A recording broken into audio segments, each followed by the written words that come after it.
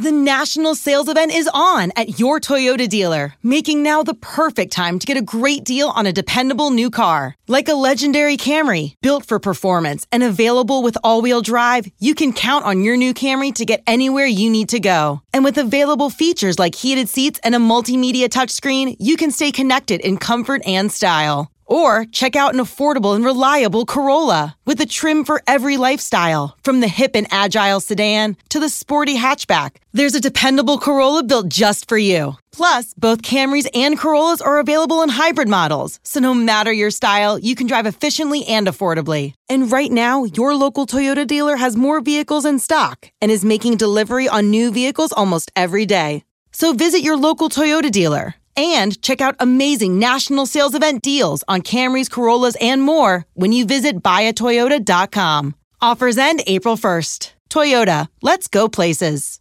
Old Man Winter here. If I had it my way, it would stay winter all year long. Short days, wind chill, black ice, and a good polar vortex. Oh, heaven. Wait, is it getting warm in here? Your cold snap is over, Old Man Winter. Spring has arrived. Spring. Spring is here, which means it's the perfect time to get away in the Hyundai you've always wanted. Visit the Hyundai Getaway Sales Event, where you can get great deals on all of our award-winning Hyundai models, like the tech-filled Tucson and Kona, as well as the spacious Palisade. Enjoy wherever you go with the peace of mind that comes with America's best warranty and 3 years or 36,000 miles of complimentary maintenance. But hurry in, these deals won't last. Add more joy to your journey at the Hyundai Getaway Sales Event. Now get 0% APR or up to $1,500 bonus cash on the Hyundai Tucson. Now, during the Hyundai Getaway Sales Event. Offers end soon. Call 562-314-4603 for details. Celebrate and save at Ashley's Anniversary Sale. With Hot Buys, your choice of colors starting at just $3.99. Ashley Sleep mattresses starting at $2.50. Plus, receive a free adjustable base with select mattress purchases. And shop top mattress brands like Stearns & Foster, Tempur-Pedic, Purple, and Beautyrest Black with 60-month special financing. Only at Ashley. Subject to credit approval. No minimum purchase required. Minimum monthly payment, down payment, tax, and delivery may be required. See store for details. Yeah, there should be some passion. This doesn't have to be boring. You couldn't get bored by baseball. Hey, one thing the game needs is more people like you. Still have grown men run around tight pants. It's Mookie Betts. This is Daniel Bard. It's Steve Aoki. There's Sal Talamacchia. This is Brock Holt. Hey, this is John Lester. Baseball isn't boring. Welcome to Baseball Isn't Boring. Here's your host, Rob Bradford. All right, baseball is not boring, and one of the people this time of year who makes it that way every single year, as I tweeted out, it's a staple on our calendar, is Ryan Thibodaux, who is at Not Mr. Tibbs on Twitter. You also may know him from such educational films as Hall of Fame ballot tracker, along with the people, the fine people who get the job done along with him, Adam Dorr and Anthony Calamus. Am I pronouncing his name right? Calamus. It's been 7 years. We've never even talked to each other, but I think that's how you pronounce it. Is that true? Wow. Yeah, we hang out in Slack, for 2 months every year, and basically never talk to each other otherwise. So. That's crazy. So first of all, I know you've probably gone through this before, but I do want to introduce you as the guy, and I mean it. I mean, it's such a cool thing that you have always done, which is tracking the Hall of Fame ballots, because really you get to this time of year. Yeah, we get a smattering of the free agents and the trades, and that's going to keep going. But really, this is the staple. This is the thing. The Hall of Fame. We have to, as Hall of Fame voters, we have to get this in by the end of the year, and obviously it's announced toward the end of the month. But you guide us along the way. And when I first started seeing it, I was so naive. I'm like, oh my goodness, this guy, he has 80%. He's going to get in. And then obviously it levels off, and we're going to get to sort of the ebbs and the flows of the voting. But I know you've probably been asked this a bunch, but just tell me a little bit about the history, if you can, about how you got involved in this and how it gained some steam. Yeah, sure. So I grew up in Houston, an Astros fan. Kind of late 80s and all throughout the 90s, which was basically, Biggio and Bagwell's, their peak of their careers.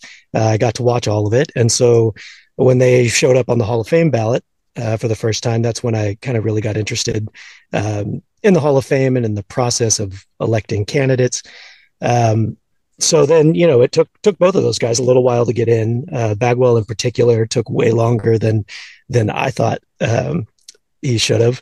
And so I just kind of, as the years went by, got more and more interested. And there was a couple of people basically doing ballot tracking at that time. One was Darren Viola at Baseball Think Factory. Yeah. Baseball Think Factory, man. Oh, yeah. They were the OGs. Absolutely. Yeah, definitely. Yeah. He'd been doing it for decades. And, he didn't list out every single ballot. He would just collect what he could find and kind of have a leaderboard. And man, I would just refresh that page 100 and 200 times a day. You know what I mean? And then another person on Twitter, Leo Kitty, started doing basically what I do now, to put all the ballots on a spreadsheet and made it public. And so those two things put together, Darren's, he called it the Gizmo, the Hall of Fame Gizmo, and Leo Kitty's spreadsheet. I was just all into those for a couple of winters. And then I basically decided I wanted to try to help, gather some more ballots, and I would research, voters who maybe hadn't been public before and try to find an email and send them an email or send them a message on Twitter and just see if they would be willing to share their ballot. And it worked way more often than I expected it to. And so then I was just, I was in. It's so fun just to, when I'm the person who gets the ballot and I get to share it with the world, it's still 10 years later, a super cool feeling. Yes. So there's so many elements of this, which I find fascinating. And my tale of woe when it comes to Hall of Fame voting, I feel like every time this time of year rolls around, I've been saying this for the last 10, 12 years, is that, I was 3 years into being on the Baseball Writers Association. And then I had the gall to go to the internet in 2008, and they kicked me out because, the internet's a passing fad. So I got kicked out.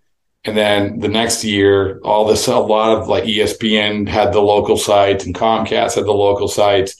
And so they let those people come in. So literally for a year, it was this weird, like, oh, we can't do that.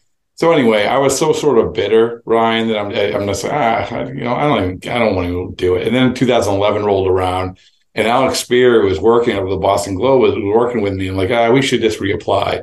And they're like, you guys aren't in? I'm like, no, we aren't in. So we got back in, but now you have to reset your clock for 10 years. So last year was the first year I got a chance to vote.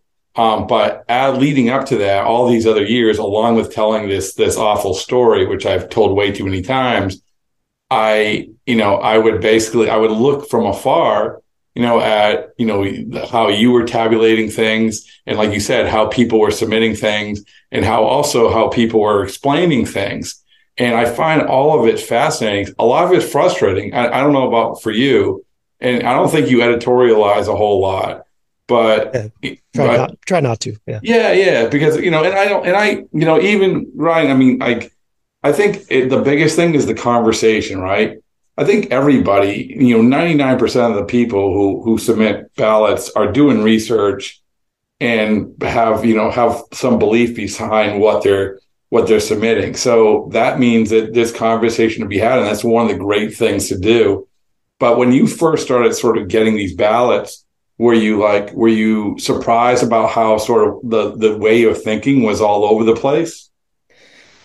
Yeah, I was surprised the thinking was all over the place, and also surprised how often I could just sort of see, even if I completely disagreed with where a voter landed with their ballot, a lot of times you can see how they got there, and it makes sense, even if you would never do it that way. There are voters who cast blank ballots. We've had a couple lately. One of them, Ron Cook from Pittsburgh. You listen to his, he revealed his ballot on the radio, and he just went through it, and he earnestly feels like it should be, Ruth and Griffey and Mariano Rivera, and that's it. And he's not trying to hurt anybody. He just thinks it should be the absolute greatest of all times. And so he's, 3 straight years now submitted a blank ballot. Maybe I don't feel that way. And of course, most BBWA voters don't feel that way. That's why we get candidates elected a lot more often. But he's sincere, and he comes to it from a sincere place.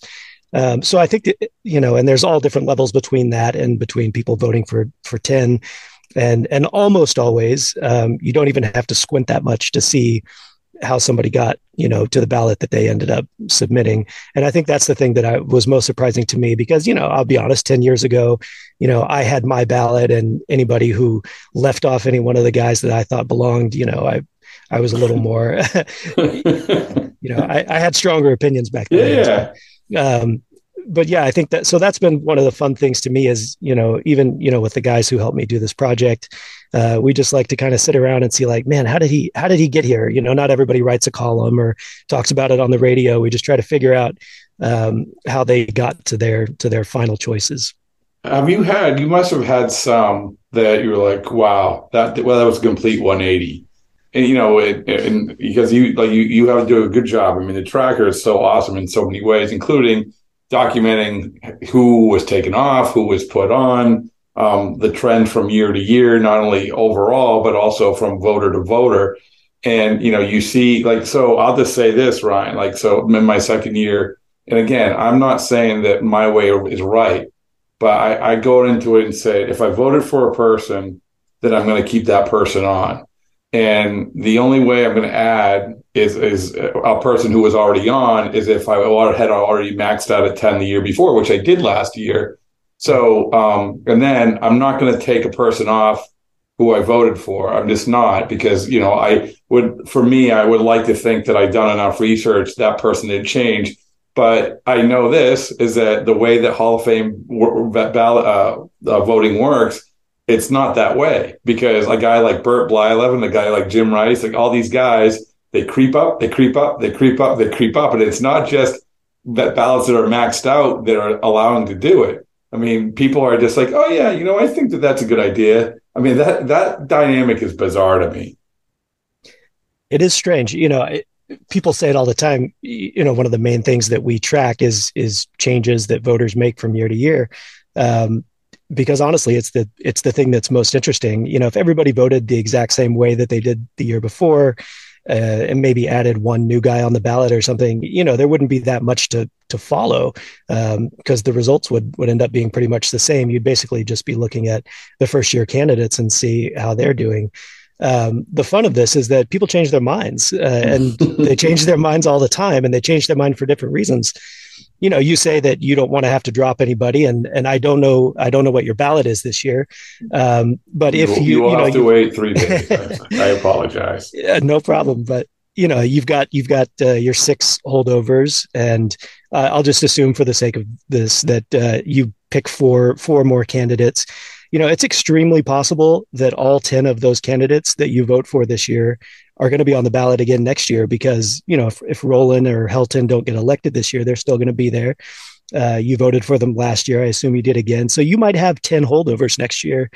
And next year, Adrian Beltre, Joe Mauer, Chase Utley come on the ballot. So you might have some tough choices, and there might be some red ink on your ballot. And, especially during the years when we had these crazy ballots of 13 or 14 eventual Hall of Famers on one ballot. People are dropping people who they think are surefire Hall of Famers just because they Jason Stark calls it ballot management. He felt like he had to do that for almost a decade with those guys sticking around on the ballot year after year. But aside from things like that, there's a voter from New York who used to generally vote kind of large ballots, 8, 9, 10. And then one year, all of a sudden, he decided, hey, I think I've been doing this wrong. I think it should be the greatest of the greats. And I think he submitted, Bonds and Clemens and maybe one other candidate going, so dropping 5 or 6 guys from the year before. He did that for a couple of years. And then last year, he decided to go back to doing it the way he originally had. And yeah, so I don't think hardly anybody is trying to be wishy-washy or to change their votes dramatically just for fun. But that's kind of the way it works. And we have so many Hall of Famers now, Edgar and Tim Raines and Larry Walker, who wouldn't be Hall of Famers if people didn't reevaluate from year to year, listen to what other voters are saying, listen to what people are writing. So to me, I mean, that aspect of this is the fun of it. So I love it when people, reply to me, if there's a ballot that has some changes and they say, oh, I guess Jeff Kent's numbers got worse this year. I just like it's funny, but I see it 1,000 times a winter. And I also just completely disagree. Nobody's dropping or adding someone because their numbers changed, obviously, but that's just part of this process. Well, yeah. And there are guys who, and you also say, oh, I thought they would be higher or lower, or a guy that's trending in the right direction. I mean, I think that, and there's unique cases. I mean, Schilling was a unique case last year, and being around Boston, I get this all the time. Even people, when you bring up the Hall of Fame, they say, oh, Schilling's still in. I'm like, no, he's off. And this is what happened. And it was really, and everyone mentions the political stuff or whatever, but really in that case, I think it was more of when he said, take me off the ballot. And then the writers, and I wasn't one of them. Obviously, I voted for Schilling, but he's like, "Oh, you're going to tell us to take you off the ballot? Forget you." And then he drops down because I think, if honestly, Ryan, if he doesn't say that, I think he might be in last year. I don't know. Maybe he was over 7. He was like right at 70% the year before, right? Yeah, he was a very small handful of votes away from being elected the previous year. So, and maybe that's part of what was extra frustrating is, how close he got. But yeah, I think you could have said that multiple times over his candidacy though, too. I don't think he would have lasted anywhere close to 10 years without any number of things that he said, or that, the conversations around him. So, I mean, absolutely unique kind of candidacy. We haven't seen anything else like that. So, yeah. And when you look at, one of the, I had mentioned this at the beginning, where I first started following it, and you get to when you guys first start doing it, and you're at, just as we sit here, you're at 100 or just over 100? 101. 101. Oh, there you go. All right. I felt so bad, man. Like you had said, like this is heading into New Year's Eve. I think it was like 6 o'clock, whatever. Like, we need to get to 100. And I'm like, I honestly want to, but I can't. I'm sorry, I can't do it. I know. I mean, that's, a lot of that's just for fun. I'm not super invested in hitting those round numbers or anything, but, it's also great because people start messaging me and being like, I can't give you I can't put my name on it because it's going to be in the paper in a couple of weeks. But if you want to put it, put me in as anonymous so you can get to 100. And, I mean, that I got a couple of messages like that. Oh, good. Well, I'm glad that people's hearts in the right place. Exactly. Did you feel like you have more of an acceptance of people revealing the ballots because of this? I mean, it's because I would imagine there was sort of this perception of stodginess of these old writers, and I'm not going to reveal my ballot. And there's actually on the ballot, people know that there's a check, either you can have them publicly revealed or not. But do you get a sense in the last few years that people have been more willing to reveal them? Kind of, maybe not entirely. I think we hit kind of a peak a couple of years ago. It definitely was that way for 5 or 6 years, where we just kind of got more and more every year. I'm hearing more and more the last couple of years, like, what you do is super cool, but I just don't want to get yelled at on Twitter anymore. So it's the opposite. So social media shaming has made people go the other way. Definitely. Yeah. We've lost a handful of voters who were, I had in the tracker, even before I started doing my version of the tracker, been there for 14 years or whatever, who just said, I'm not doing this anymore. Which, I mean, I can understand some of those people, they just will wait until the BBWA releases, everybody who allows their ballots to be public. So I think, the acceptance of, there are voters who still think that what we do, spoils the results to some degree. And that's hard to argue against. To some degree, it does. What we try to do is just make sure that we're, where we might take away. I mean, Ken Griffey Jr. comes on the ballot. Everybody knows that Ken Griffey Jr. is going to be elected in his first year. My spreadsheet basically confirmed that before the announcement was made. But, we're doing other things like, is Griffey going to be unanimous? Is Mariano going to be unanimous? And then you've always got these bubble candidates as well. We've got maybe 3 this year, which I thought it was only going to be maybe Roland who had a chance, but Todd Helton is really surging. Billy Wagner is really surging.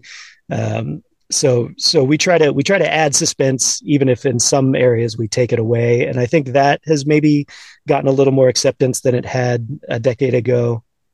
Yeah, but I think you absolutely hit the nail on the head. You do add suspense, because what you end up with is not exact. I mean, because not everyone is revealing the ballot, but it gets people excited, saying this guy's climbing, especially when you get to the last few, and then the ballots come out. This is where I got sort of fooled, because, correct me if I'm wrong, this usually, and this is a broad statement, but usually the end result is a little bit lower. There's always sort of a drop from where you land in terms of the tracker. And if I'm wrong, I apologize.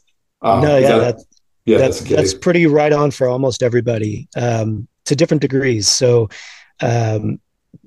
candidates, PED linked candidates, Bonds and Clemens and those kinds of guys, they would have massive drop-offs from the public voters to the private voters. And can I guess why this is because the I don't want to say the older. I'm going to say the older. The older people who are giving the ballots, people who've been around a lot, they typically are going to hold a grudge more against, and I'm painting a very broad brush, I understand this, but hold a grudge against the PED guys. And then, and they also probably aren't going to be as willing to make their ballot public. That is a hypothesis.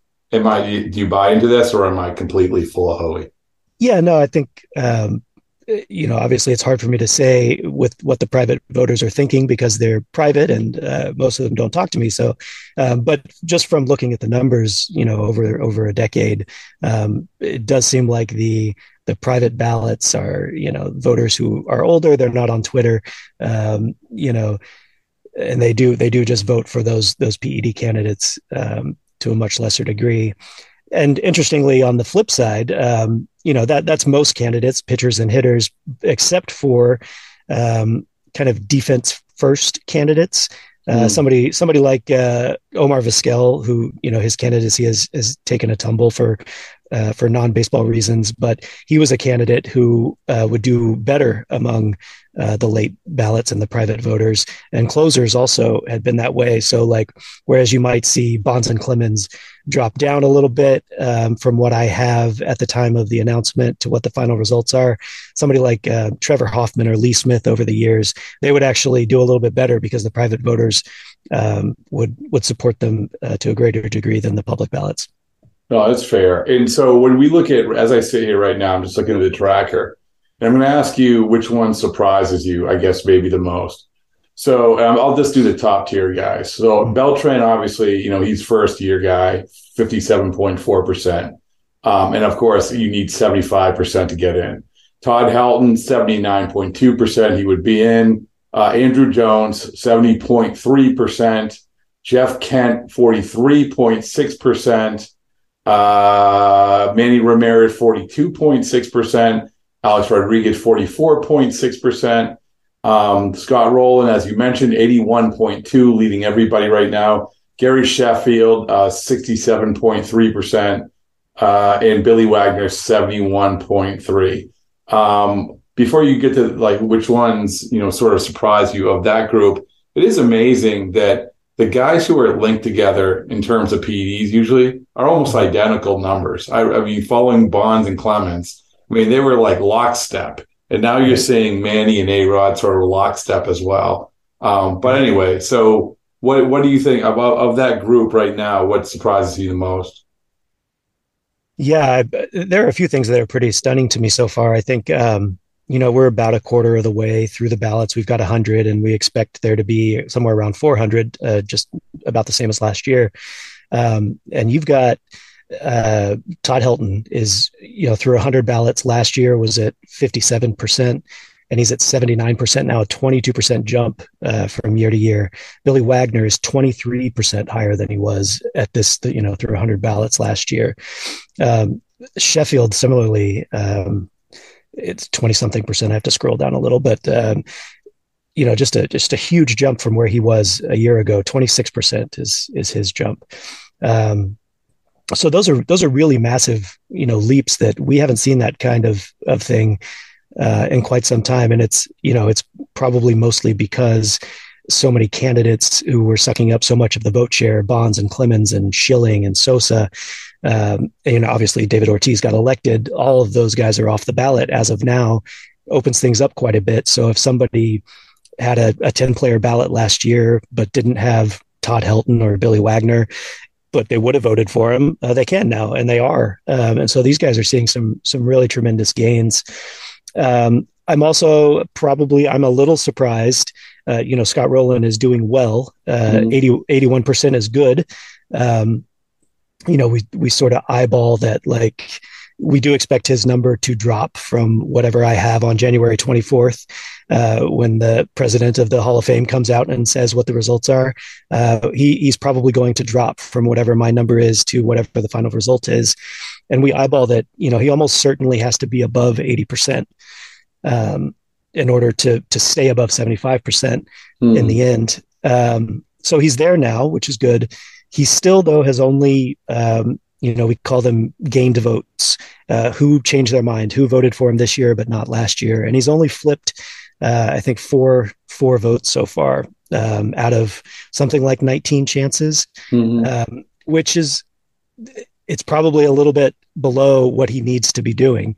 As we get to ballot 150 or so in a couple of weeks, I think that rate of flipping no's to yeses needs to be a little bit better, or he might fall short, which would be fascinating too, because then you might have a situation where you have Rowland and Helton and Billy Wagner and maybe even Sheffield and Andrew Jones kind of knocking on the door next year, with all the, those kind of three very strong candidates coming on the ballot as well.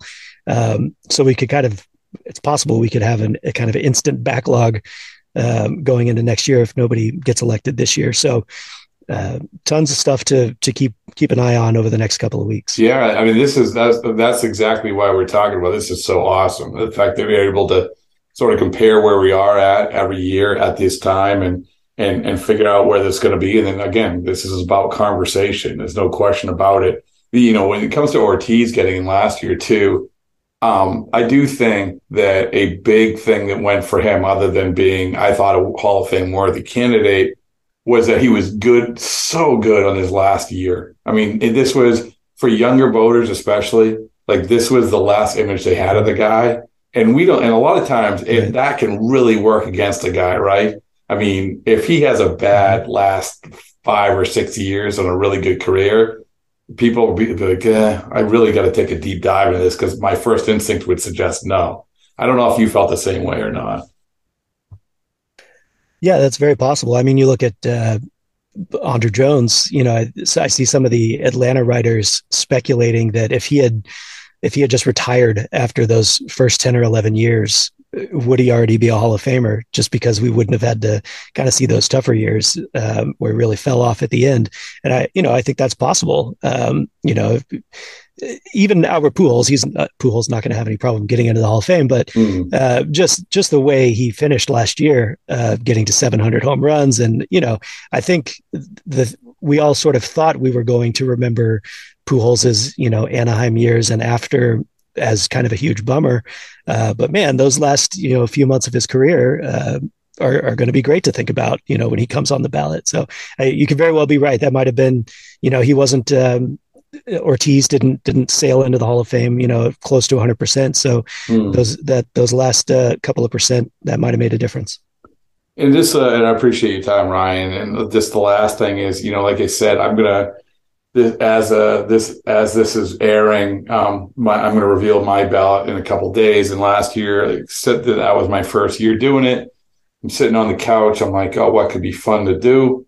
I get in touch with my good friend Gar Rhinus, who's the batting stance guy at Rhinus, and a batting stance guy. He takes batting stances and so, hey, you want to reveal this? And he's like, oh, of course. And I kind of, you know what I did? Like, honestly, Ron, I undervalued the honor of doing it for someone, like anybody, right? Or having a participation in it.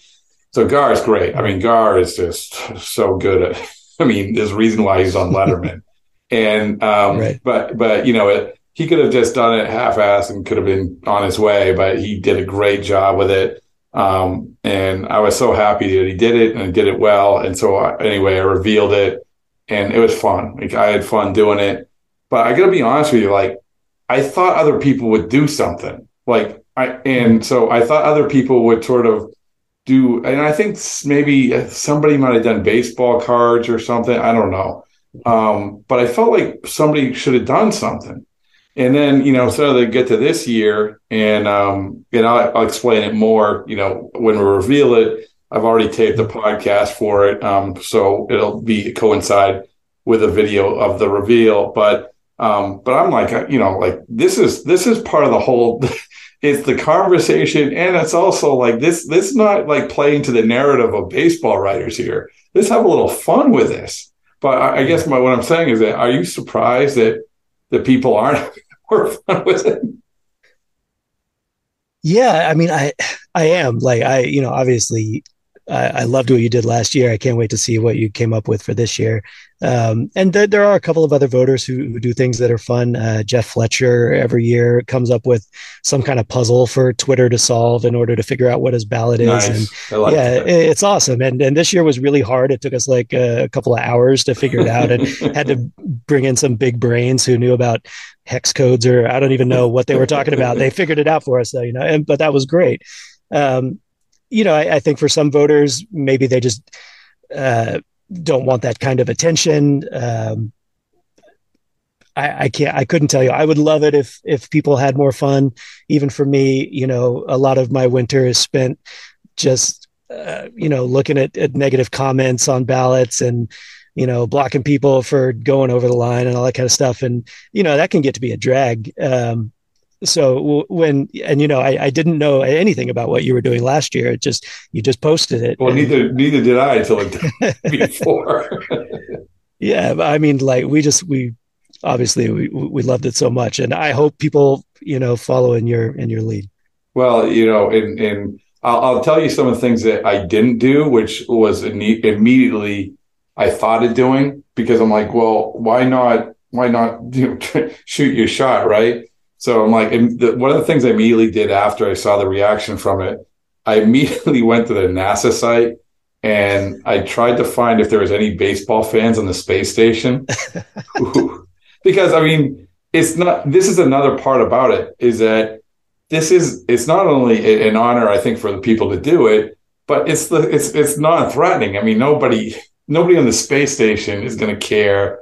Is going to like, oh, NASA can't be affiliated with reading this. No, but anyway, so that was an idea that didn't really take root.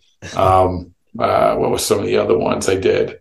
Well, I'm not even gonna. I'll let I'll talk about it more after reveal. But yeah. So anyway, I want to thank you for all your support and that and getting in on sort of the whole conversation and the fun. But most importantly, I want to thank you for doing what you do when it comes to the tracker. I sincerely mean it, that this is for baseball fans. This is a really, really important thing. It hits the sweet spot of the calendar. We're waiting out Carlos Correa, where he landed, but you can only do that so much. Like, this is a time of year now we pivot to the Hall of Fame talk, and you're the straw that stirs the drink with that. So Ryan, I really appreciate it. Well, I really appreciate that. And it's my pleasure to do it, and my pleasure to be here talking with you. Presented by T-Mobile, the official wireless partner of Odyssey Sports. With an awesome network and great savings, there's never been a better time to join T-Mobile. Visit your neighborhood store to make the switch today.